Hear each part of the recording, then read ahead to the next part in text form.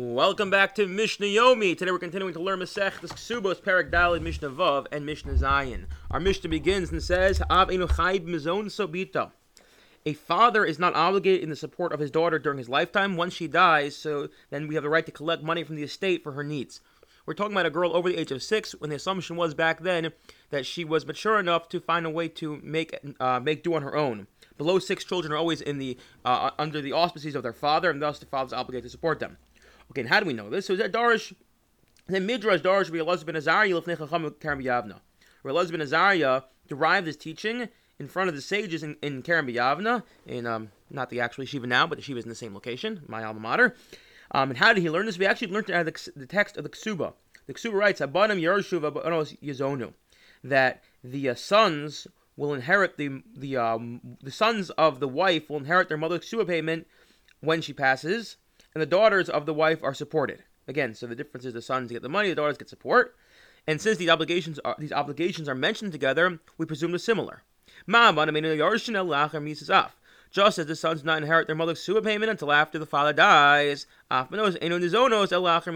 so too, the daughter do not receive support from their father until after his death. But while he's alive, they don't get support. He's not obligated to support them.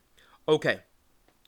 Now, as we've been saying all along, the standard Kesuba payment is 200 zuz for a virgin, 100 zuz for a non-virgin, for a bu'ula, otherwise known as a mana, by the way. A mana is 100 zuz. What if a person decides to leave that out of the Kesuba? I know he wants to cheat his wife somehow. Not a great way to start a marriage. Low cost of love Kesuba. If he does not write in the Kesuba how much he owes her, Psula gov Masayim v'almana mana. So they still, notwithstanding the fact he didn't write it, a Basula still collects 200 and the almana collects 100. Why? Because this is a requirement of Bezdin. So furthermore, on the same vein, let's say a guy wants, not a great way to, I don't recommend this, not a great way to start a marriage, but he decides he wants to give her less, or obligate himself in less than 200. So rather than saying, I'm obligating myself in 200 zuz to you, he says, you get that field, knowing full well the field is only worth, a mana, 100 zuz. He says, you get this field in the place of giving her 200 zuz. The low cost of law, and